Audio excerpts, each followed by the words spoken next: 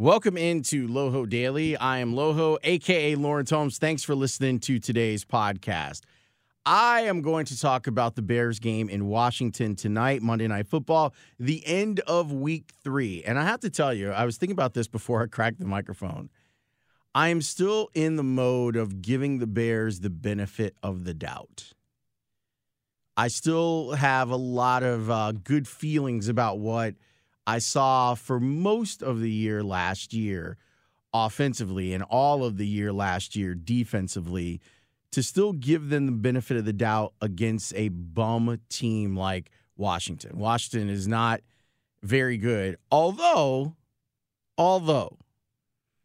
offensively they're better than you think. Case Keenum through 2 games has played okay. And honestly, he's played better than okay. He hasn't turned the ball over. He's thrown for a lot of yards. Now, some of that has to do with being down in games and you're trying to fight your way back. But he's been very smart with the football. He's thrown 5 touchdowns, no interceptions, and has gone over 300 yards in both of those games.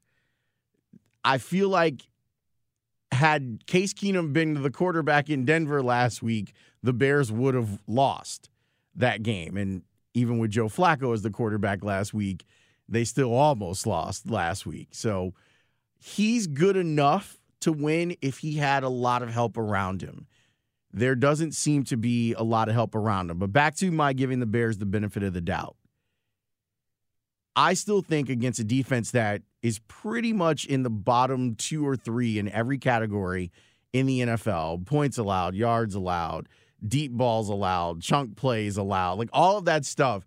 The Washington team is very low on the list of defensive things to worry about. But I've heard Matt Nagy say over the last couple of days that the Bears, and Mitch has said this too, that the Bears need to worry about themselves, that they have to figure out what's going on with them, especially offensively, and not worry about necessarily who they're going up against. Meanwhile, out in the NFC North, there's a problem. If the Bears were to lose this game, and I'm having a hard time finding a scenario where they do. Last week, I kind of painted the picture of the scenario where Denver finds itself in a game. The Bears defense will get tired. Flacco will get better as the game goes on. They come up with a big play late. They can win the game. I don't think that the same is true for Washington. I feel like they're so lacking in talent that they're not going to be able to overcome the Bears defense. I don't expect that the Bears defense will have another bad night, and maybe they can make this game comfortable for Mitch and the offense. The NFC North, pretty good so far. Minnesota looks tough. That's the Bears' next opponent, and I think a real challenge for the Bears. Green Bay hasn't even figured out who they are yet offensively. Defensively, way better than I think most people were expecting. Even the people in Green Bay, I think they thought they would see an improvement, but not see the level of improvement that they've seen so far. And Lions haven't Lions. Well, except for that first game where they Lionsed it. But since then, Detroit's been, they haven't lost. Never lost. They haven't lost yet. So the Bears are in this position where they have to make sure that they're keeping tethered to the rest of the division, especially when you consider that next week's game is against a division opponent. You've already lost one of those. You don't want to lose another one if you don't have to. So that brings you to what is to be expected from Mitchell Trubisky tonight. In looking at what Washington is on defense, I say that they should be able to ball out. The question is his confidence in a place where he is going to maybe take some risks, some looks that, does he hesitate at all? He who hesitates is lost, right? Does he hesitate, or does he try and make plays down the field? It's possible that he could get some run after the catch type stuff, or they can break a big run and it'll make things extremely easy for for Mitch and the Bears offense. But they need to show something. Even with the win against Denver, the win itself felt great, but it led to as many questions about what the Bears are offensively as what happened the week before. So far, the Bears have had 22 possessions on offense. They've scored 1 touchdown. If you look at Mitchell Trubisky's numbers this year, they don't compare to the type of stuff that Patrick Mahomes is doing in a quarter. And I know he might be the best quarterback in the game right now. No disrespect, Tom Brady. But still, when you're seeing a similar offense put up more points and more chunk plays and their quarterback looking more confident, and you can look at the Eagles too, and I know the Eagles are sitting there at 1-2, but Carson Wentz has looked more confident throwing the ball than Mitch has. Can Mitch summon some of his bravado and his creativity from last year? Can Matt Nagy strip down the playbook to here are the plays that we know Mitch can do really well? It's almost like starting over. Why don't we take the plays that we know he does really well and let's run them? And we'll run them, this side, that side. We'll change up the formations a little bit, whatever it is that he can do to get comfortable. I'd like to see Mitch be better throwing the ball down the field. And I'm not talking about air raid, bombs away type offense. I'm just saying that when guys are open, put it on their hands. Put them in a position to be able to help you make a play. There's been a lot of discussion over the last 2 weeks of receivers aren't getting open. Honestly, I feel like that's BS. I've gone back through the tape. Guys are open. He's missing them. He's got to make some of those plays. I don't think that the Bears wide receiving core is one of the best in the league. I do think Allen Robinson is pretty damn good. That's the guy that he focuses on. And usually what we've seen 2 things already in these last 2 games. They're going to throw zone looks at Mitch to confuse him.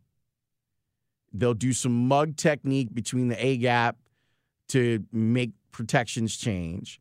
And then last week, we saw, well, if you have a cornerback that's good enough, like Chris Harris, he can follow Allen Robinson.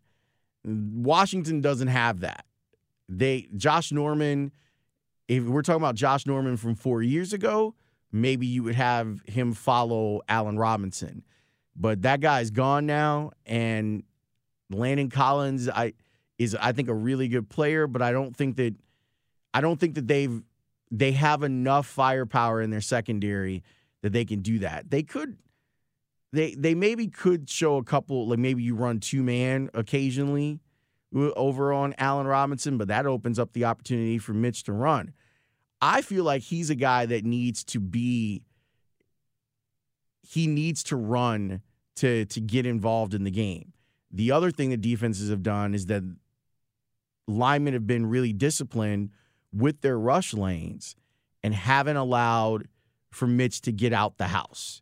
So they're keeping him in. So I wonder if there might be an opportunity for a couple of called runs for Mitch, some keeper stuff on the RPOs where you just say, all right, this is one of your skills. Let's use your skill to make a play for us, and then maybe you get the best version of him going into the game. We shall see.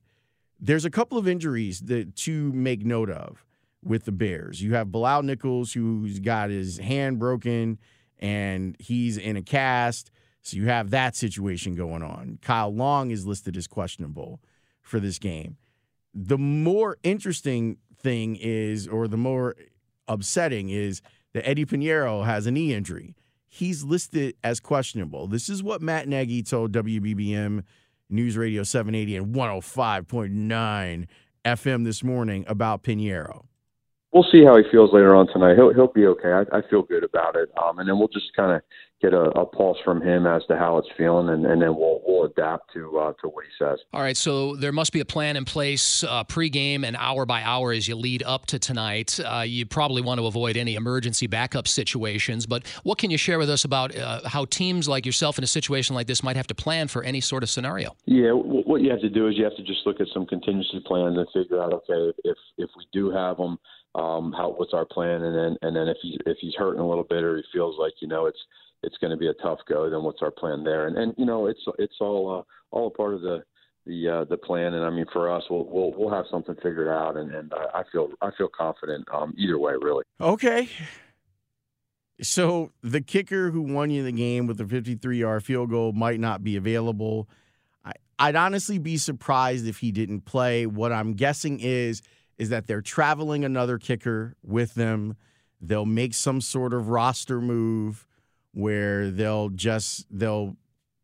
take someone off the active roster and cut them, and then they'll sign this kicker, have them kick in the game, and then probably cut them if Eddie Pinheiro is healthy and ready to go against Minnesota. That's my guess on what their contingency plan is.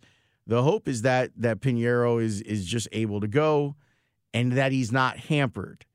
If he's having a knee issue, either way, whether it's his kick foot or his plant foot, it's not great. So hopefully this contingency plan works. I don't think they'll need him to rescue them, but you at least want to know that you have a kicker in place. So now we're already back to worrying about the kicker again. Got 7 whole days of not worrying about the kicker. Kicker wins the game. Even the mayor said the Bears have a kicker now. Go through 7 whole days of that. And now Monday Night Football is here. The Bears are in Washington. And now you have to worry about the kicker again. I don't usually do predictions on the show. I will say that I if you want to know my opinion on this, I think the Bears are going to win this. This feels like a get-right game. The great poet Jennifer Lopez said, we can get right. Maybe the Bears can get right tonight against Washington. If they don't get right against Washington, there's a major problem, and there's some major games looming for them as we get through this season. It starts to get real, and you want to stockpile as many wins against bums as you can. They will have that opportunity tonight against Washington, and if they don't get right, there will be much bigger problems for us to discuss. I will have a podcast for you after the game is done. Win or lose, rain or shine, that podcast will go up.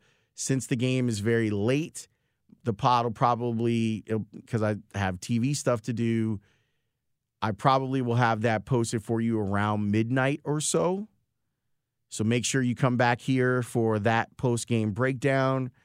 If you haven't checked out some of the past podcasts, there's a really good Cubs one that I did on Saturday after that disaster with Kimbrel.